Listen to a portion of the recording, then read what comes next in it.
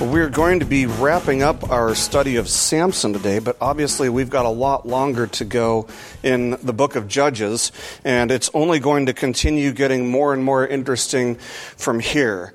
And what we've seen of the Judges so far, if you were to just kind of zoom out and look at the Judges as a whole, one of the tragedies of this story, of this narrative, is that the judges have been becoming just progressively more and more and more like the world. And so when we see that Israel is enslaved to their enemies, we shouldn't be too surprised, because they've become so worldly, they are indistinct from their enemies.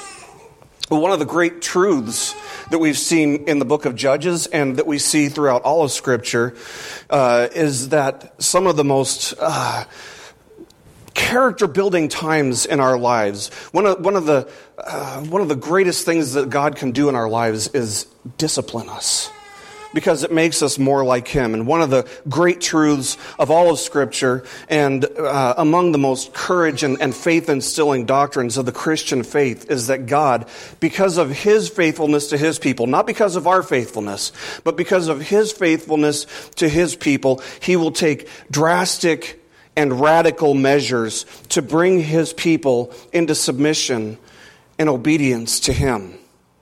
And there are few things in all of life, in all of creation, that are as incredible to consider as the lengths and the widths and the depths and the heights that God will go to in order to transform His people, the redeemed. John Bunyan was an author in the 17th century who gained a lot of fame for his classic work titled Pilgrim's Progress. You guys have probably heard of that one. He wrote a lesser-known book, though, called The Holy War, which I started reading this week. This is a fantastic book. It's fiction, but it's an allegorical work. It's similar to C.S. Lewis's Chronicles of Narnia, where, everything has kind of a representation. Everything means something in there. And so in The Holy War, in this book, Bunyan writes about how this great king named King Shaddai made a perfect town called Mansoul, and he reigned over it peacefully and completely. But that peace didn't last long, because a servant who had been exiled from King Shaddai's kingdom, named Diabolus, takes it upon himself to come in and develop this plan to take over Mansoul. And the book is about the lengths to which King Shaddai will go in order to redeem and to restore and to refortify the town of Mansoul. And he just pulls out all the stops. Every trace of Diabolus' presence and reign over Mansoul must be removed and replaced in a way that honors King Shaddai. The Nazis were famous for their campaigns, their propaganda campaigns. You can find museums with relics of their posters. If you go to Europe, you can find the old concentration camps. You can walk in, you can see where all these people were murdered, all these millions of Jews were murdered. And we can be thankful that when World War II ended, the Nazi Party was completely decimated. They were completely done away with. All the power that they had was forcefully removed from their grasp. After all, how much of a complete victory would we call it if there was still 1 square inch of land that they were reigning over? And who would tolerate such a thing?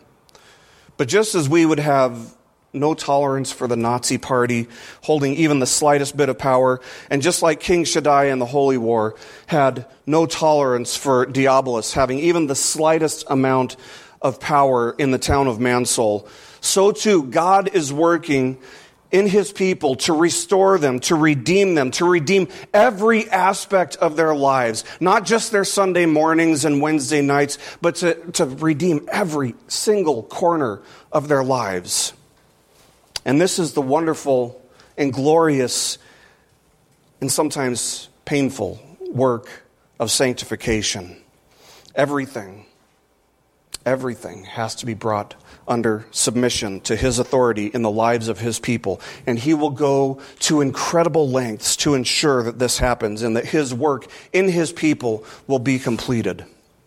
Now, as we continue our study in the book of Judges this morning, and more specifically our study of the life of Samson, we've seen that God gave Samson an unconditional calling, a calling from conception, from before his conception in the womb. His call was to start the work of freeing God's people from enslavement to the Philistines. And yet, for the majority of his story, for the majority of his of his narrative, for how many chapters? 3 chapters so far, he's been completely godless. He's been completely faithless. He's been self-reliant. He's always done what seems right in his own eyes, and has always been driven by what he craves the most. That's the way it works. We're driven by what we crave the most. We go after what we crave the most. But what has Samson craved? He's craved anything but God. And it was this type of living that eventually led to his downfall. He was captured by the enemy because of his own disobedience unto God. The Philistines used a hitman or hit woman named Delilah to get the supposed secret of Samson's strength, which was his hair, supposedly. And so this woman, Delilah, saw to it that his hair was cut off. But we saw that this wasn't really the secret of his strength. The secret of his strength was the Lord. It may have looked on the surface like his hair was the secret of his strength, but the real secret was the strength of the Lord, who would strengthen Samson with the Spirit of God to do miraculous feats. But after living this life of sinful indulgence over and over and over, unrepentantly, God finally handed Samson over to his sin, to be disciplined. And Samson was finally captured when he was no longer strengthened by the Spirit of the Lord. And if the story had just ended there, let's be honest, we wouldn't have a whole lot to be encouraged by. We wouldn't have a whole lot of reason to believe that Samson ever had legitimate faith in God, other than the fact that his name is found in the book of Hebrews. Now, if it weren't for these final 11 verses in chapter 16 of Samson's story, we'd have to wonder what he is doing in the Faithful Hall of Fame in Hebrews. But because of what happens in these 11 verses, because of what happens after his capture, as soon as the discipline by God starts, we can know that he rightfully belongs in the Faithful Hall of Fame, because we see that God is not done with Samson. In fact, God's going to do his greatest work in Samson while he's captured. What a beautiful thing it is to see that God doesn't just give up on his children when they repeatedly fall into disobedience. Rather, he disciplines them. He disciplines them not out of wrath, but out of love for them, the same way an earthly father would discipline their kids, not because he's so mad, but because there are some character lessons that need to be learned. So God disciplines his children because God not only hates and condemns all sin, but he also loves and rescues his people from their sin. And so the story picks up in verse 21. And we read this: "And the Philistines seized him and gouged out his eyes, and brought him down to Gaza, and bound him with bronze shackles. And he ground at the mill in the prison." Now, I've pointed this out before, and I'll point it out again. It's kind of fitting. It's ironic that this man who has always done what seems right in his own eyes, who's never stopped in his entire life to think about it from the perspective of the only eyes that matter, which are God's eyes, would have his eyes gouged out. It's ironic. It's fitting. We might call it poetic justice. And we would look at this situation, we'd look at his condition, having his eyes gouged out, and we'd think, man, what a curse. It must be such a curse to have your eyes gouged out. But the truth is that this is a blessing. These are the eyes that led Samson to his downfall. These are the eyes that lustfully gazed upon so many women throughout his life. And this should remind us of something that our Lord Jesus once said. People love the Sermon on the Mount, and one of the great things that Jesus sought to communicate and accomplish that day was to let people know that God takes sin very, very seriously. And so therefore, he expects his people, he expects us to take sin very, very seriously. And so Jesus said this in Matthew chapter 5, verses 27 and 28. He said, "You have heard that it was said, 'You shall not commit adultery.' But I say to you, that everyone who looks at a woman with lustful intent has already committed adultery with her in his heart." The truth that Jesus is revealing here is that God is very concerned about the personal holiness of his people. And it isn't just about external actions, because anybody can put on a show. Last week, the missionary that we had here, he said that in Japan they have different words for your presentation self and your normal self. It's easy for anybody to put on a presentation self, and God isn't concerned about that. In fact, I'd say God might have some objections to having this whole thing with putting on an appearance, because we can fool ourselves with it. No, what God's concerned with is what's going on in a person's heart. What's our attitude? What's our motivation? What do we desire? What is driving us? That's what God is concerned with, because He knows that if you're lusting for someone, really you're just a moment's opportunity away from acting on that desire, since our actions are dictated by our affections.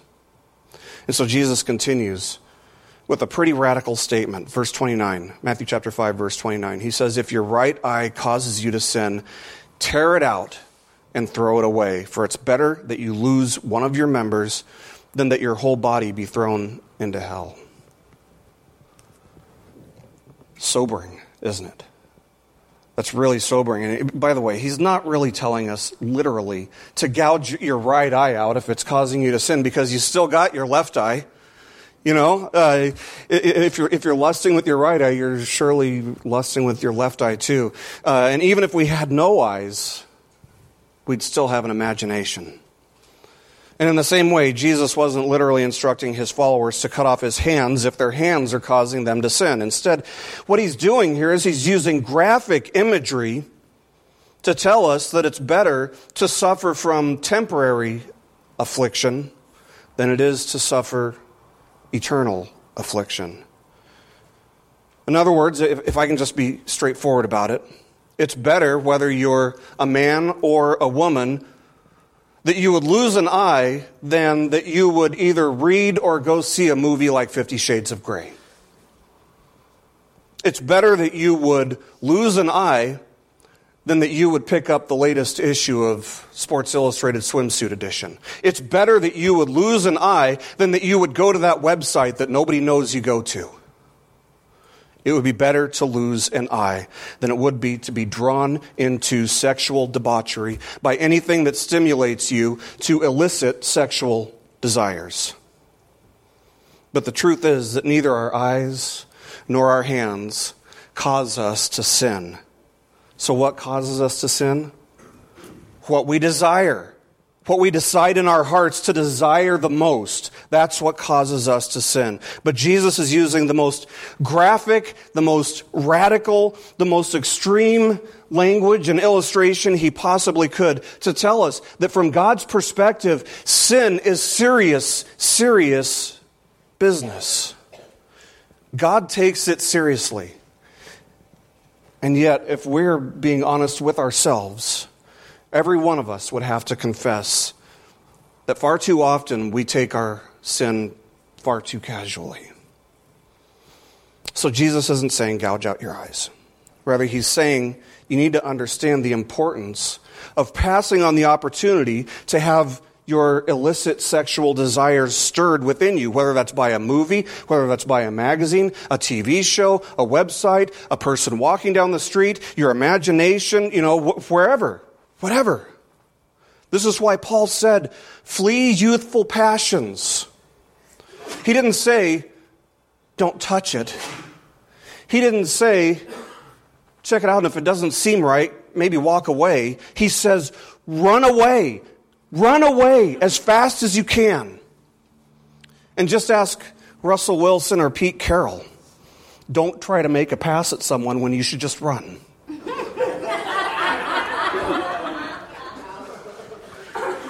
Right?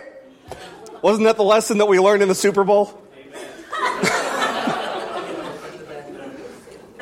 And so what Jesus is doing here is he's just going straight to the root of the issue. He's not interested in just taking off a couple twigs. He's interested in going down to the root of the issue. If you want to get rid of weeds in your yard, what do? You dig up the root, right? Because if you don't dig up the root, it's just going to grow right back.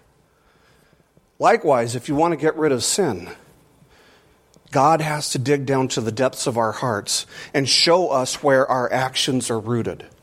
Show us which desires in our hearts our actions are rooted in. It's the desires of our hearts that he's going after.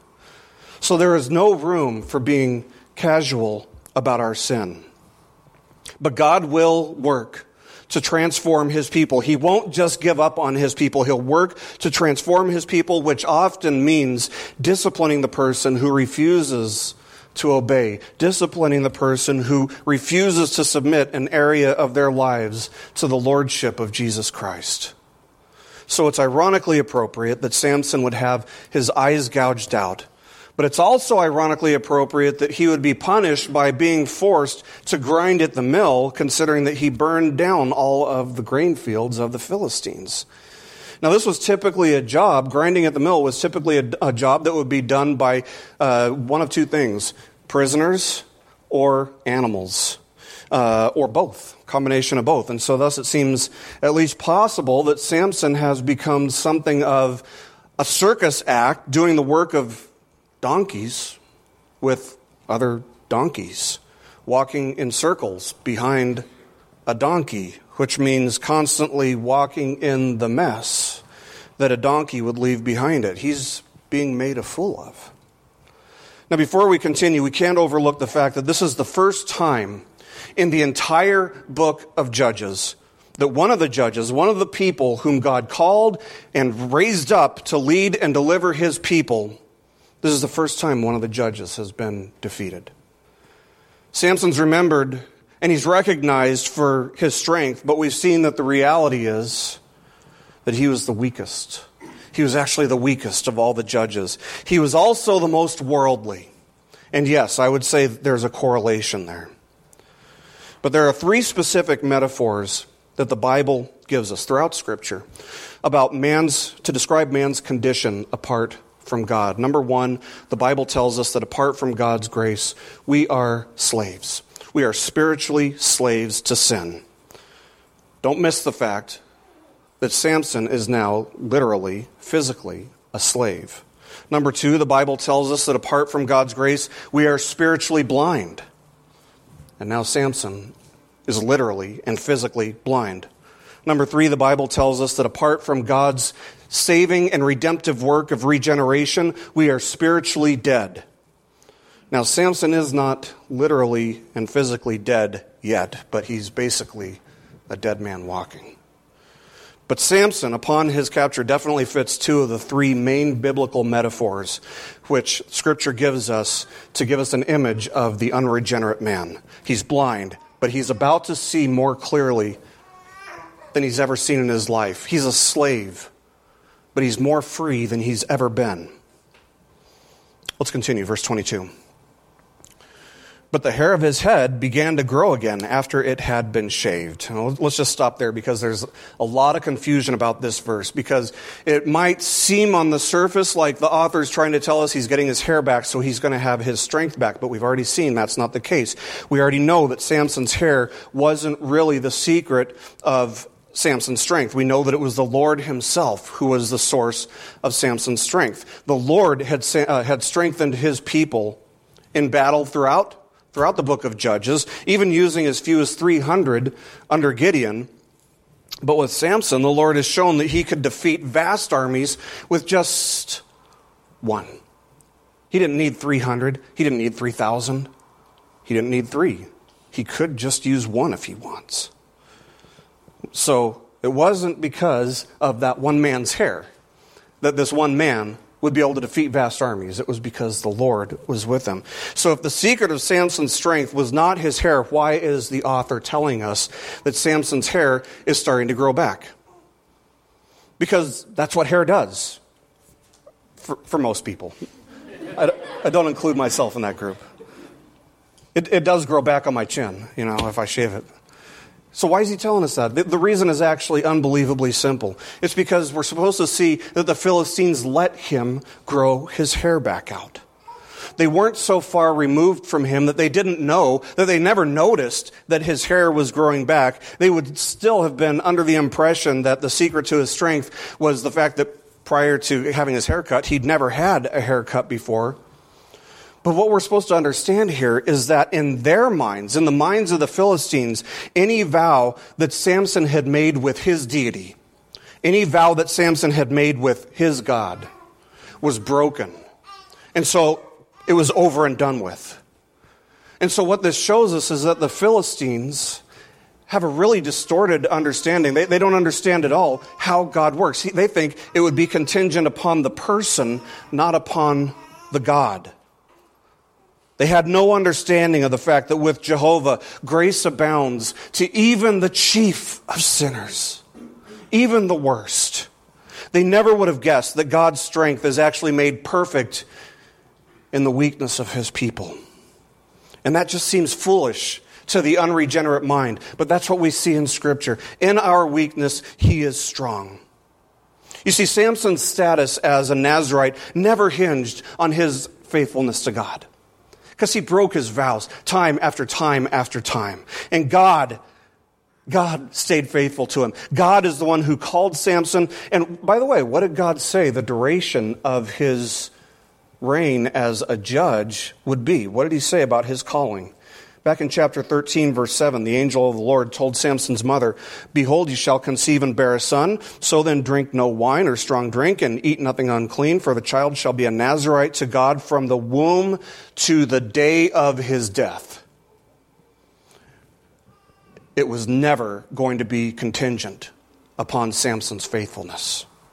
This was God's sovereign and unconditional decree that Samson was going to fulfill his calling to the Nazirite vow until the day of his death, whether he agreed to the terms and conditions or not, and whether he obeyed or not.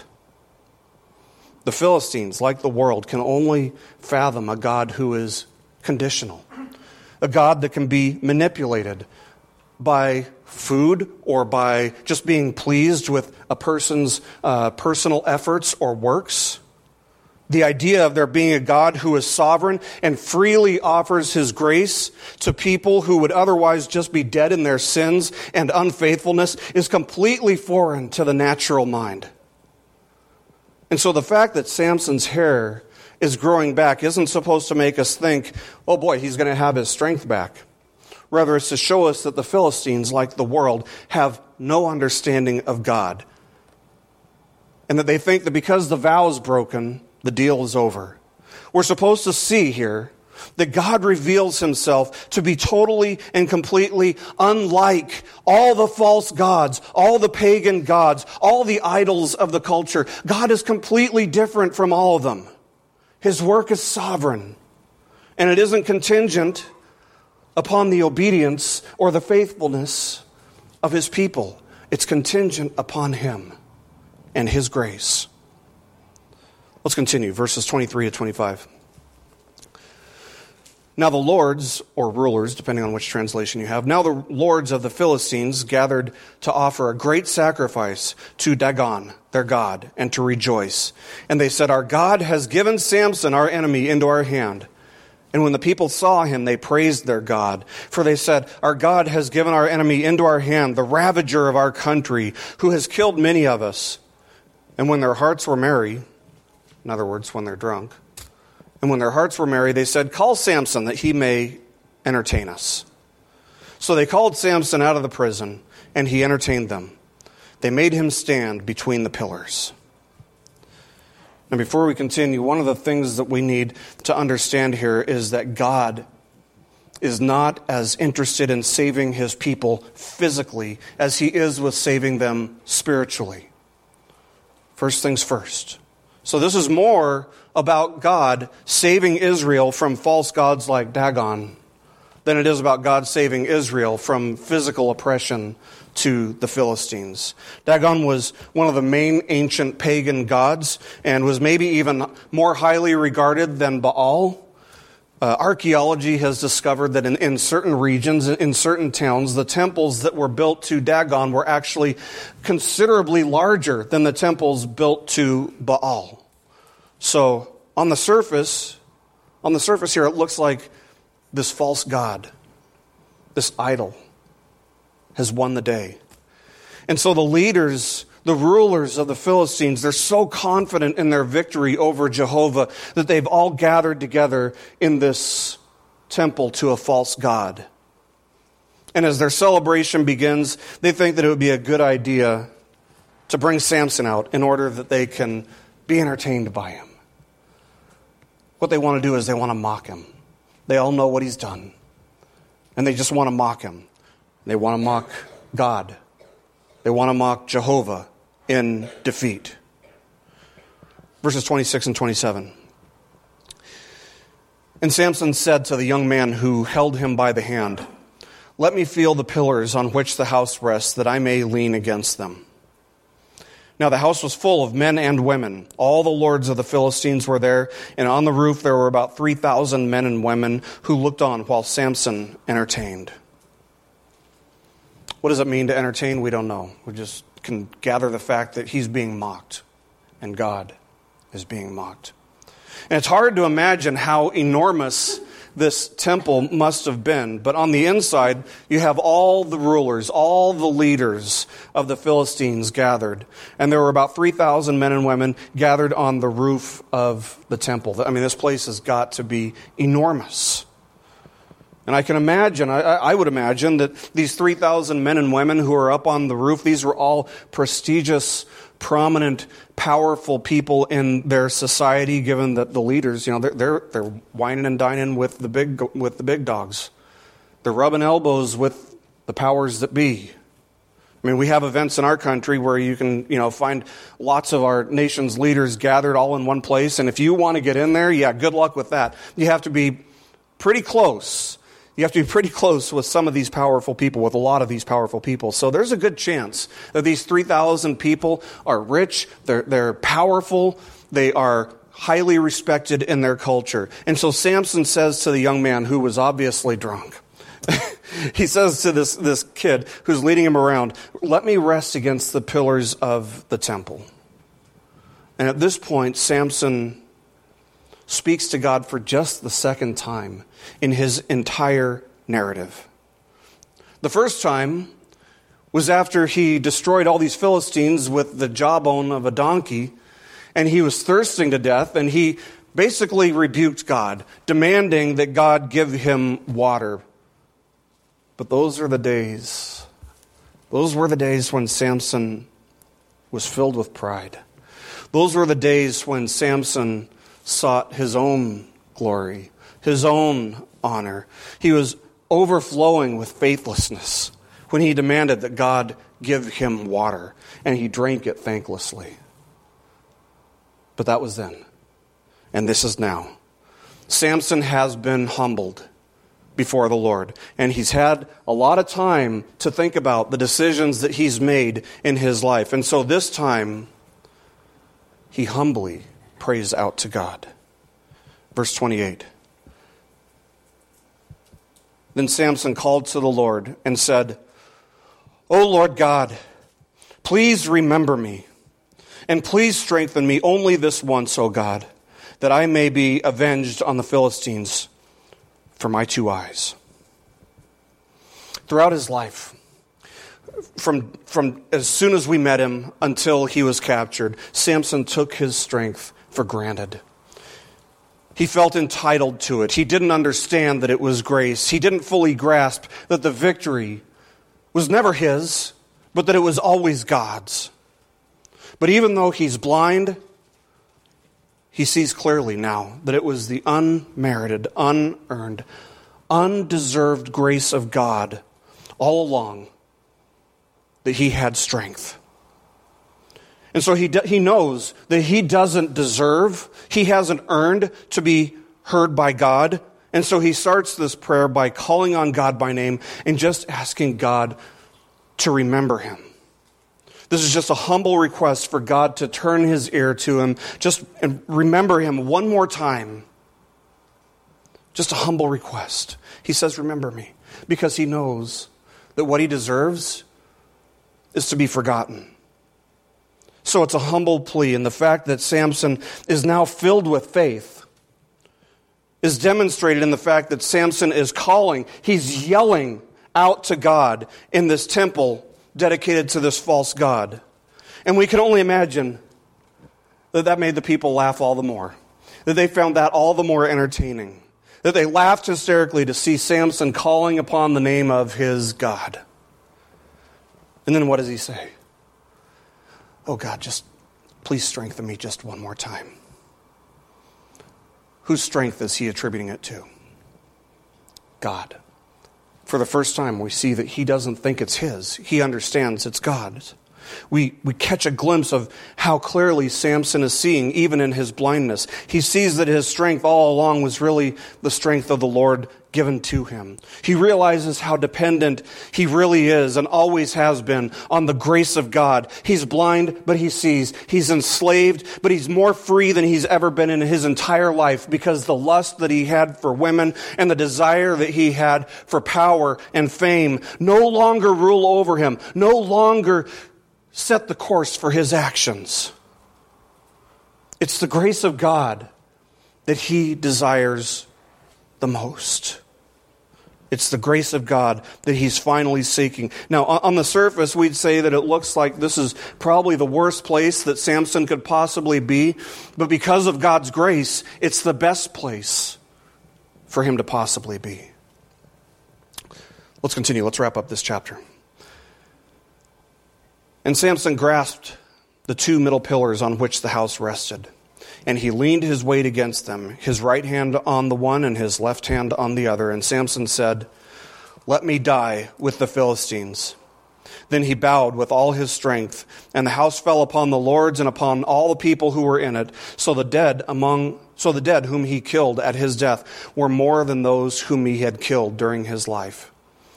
Then his brothers and all his family came down and took him and brought him up and buried him between Zorah and Eshtaol in the tomb of Manoah, his father.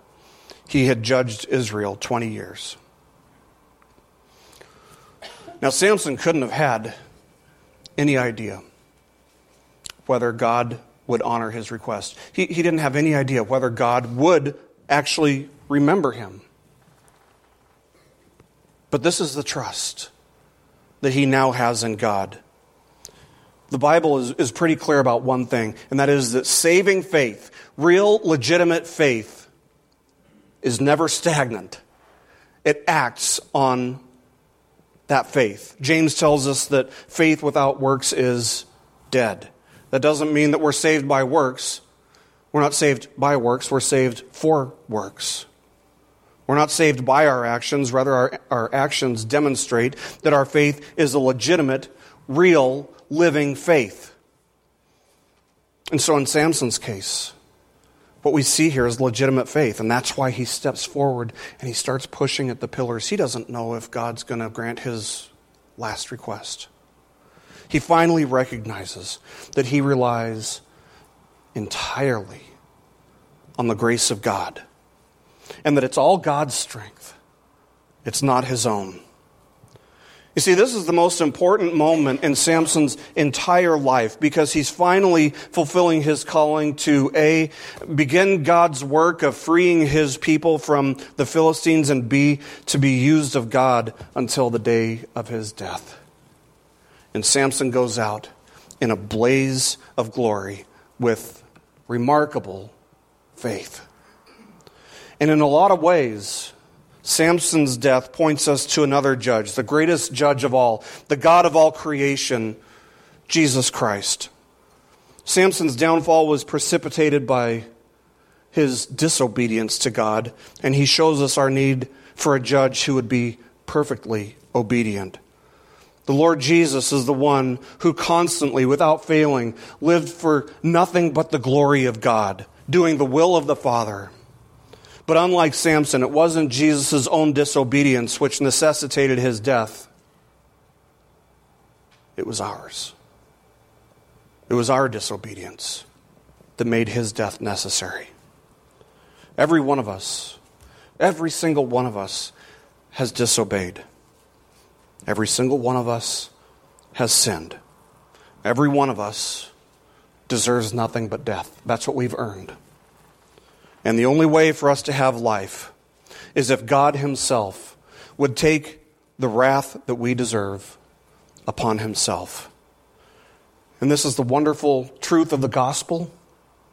This is the wonderful work of Christ on Calvary, that he bore the wrath that we deserved.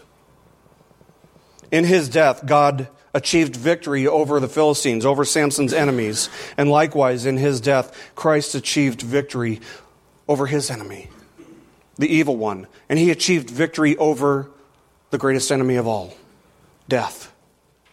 In his death, Samson fulfilled his calling, which was to begin the deliverance of God's people, according to Judges chapter 13, verse 5. Jesus, on the other hand, achieved final, ultimate, and eternal salvation, rescue, and deliverance for his people once and for all. The author of Hebrews tells us that by God's will, we have all been sanctified through the offering of the body of Christ once and for all. Hebrews chapter 10, verse 10. So just as Samson was betrayed by someone who had pretended to be a friend, Delilah, Samson foreshadows the betrayal of our Lord Christ by Judas Iscariot. Just as Samson was handed over to Gentile oppressors, he foreshadows that the Lord would be handed over to Gentile oppressors. Samson foreshadows the mockery that Christ would endure as he carried out the Father's perfect will in perfect submission, humility, and obedience. Because of Samson's work, because of that one act of obedience at the end of his life, there would be a sharp alienation, a separation, a breaking away between Israel and the Philistines and the idolatrous culture that they had become a part of. Because of Christ's obedience to the will of the Father, we now walk on earth as aliens who are first and foremost citizens of heaven, who are longing for a better land, a better place, walking with the Lord himself in heaven. Our calling is to be set apart, just as Samson's work caused the Israelites to be set apart. Christ, in his death, gave us reason, made us separate, set apart, holy unto the Lord. Because of Samson's work, God's people were freed from worshiping the idols of the culture. Because of Christ's work on the cross, God's people are freed from the penalty of our idolatry, which is death and eternal damnation in hell. In Samson's weakness, he was strong. He had to be humbled so that he could be strong. Likewise, Jesus became weak in order to become strong. He humbled himself as a man. Paul tells us that though he was in the form of God, did not count equality with God a thing to be grasped, but emptied himself by taking the form of a servant, being born in the likeness of men, and being found in human form, he humbled himself by becoming obedient to the point of death, even death on a cross. Philippians chapter 2, verses 6 to 8.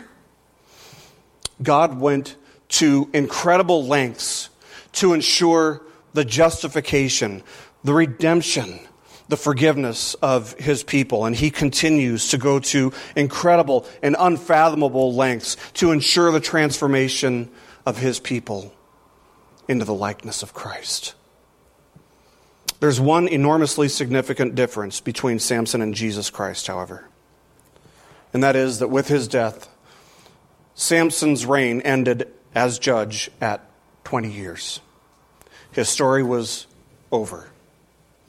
But even though Jesus died, even though he was buried, he rose again on the third day by the same power, by the way, that strengthened Samson, and by the same power that lives in God's people today. Paul said this to the Romans.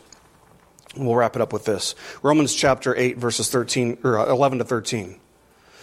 if the Spirit of him who raised Jesus from the dead dwells in you. He who raised Christ Jesus from the dead will also give life to your mortal bodies through his Spirit who dwells in you. So then, brothers, we are debtors, not to the flesh, to live according to the flesh. For if you live according to the flesh, you will die. But if by the Spirit you put to death the deeds of the body, you will live. Paul isn't saying that you can put to death the deeds of the body on your own, apart from God's strength, apart from God's presence in your life. He's not saying that you can earn your salvation or become worthy of eternal life by just trying your hardest not to sin. What he's saying is that by the same power of the same Spirit that raised Jesus from the dead, who is the same Holy Spirit that strengthened Samson, so too we are strengthened to do what? To overcome sin in our lives.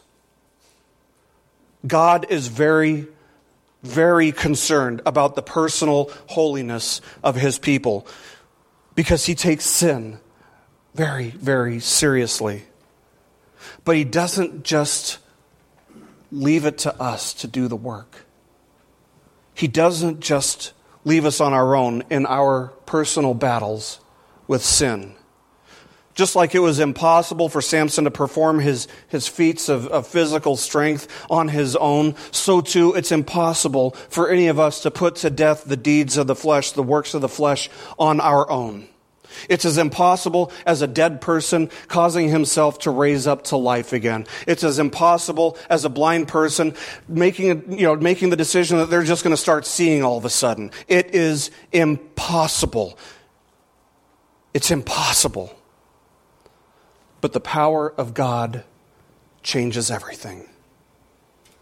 The power of the Holy Spirit living in us gives us the strength to wage war against sin. And that power of the Holy Spirit dwells within each of us who, by God's grace alone, through faith alone, in Christ alone, have been redeemed. Not because we deserve it, not because we've worked so hard to earn it, not because we've been as good as we possibly can,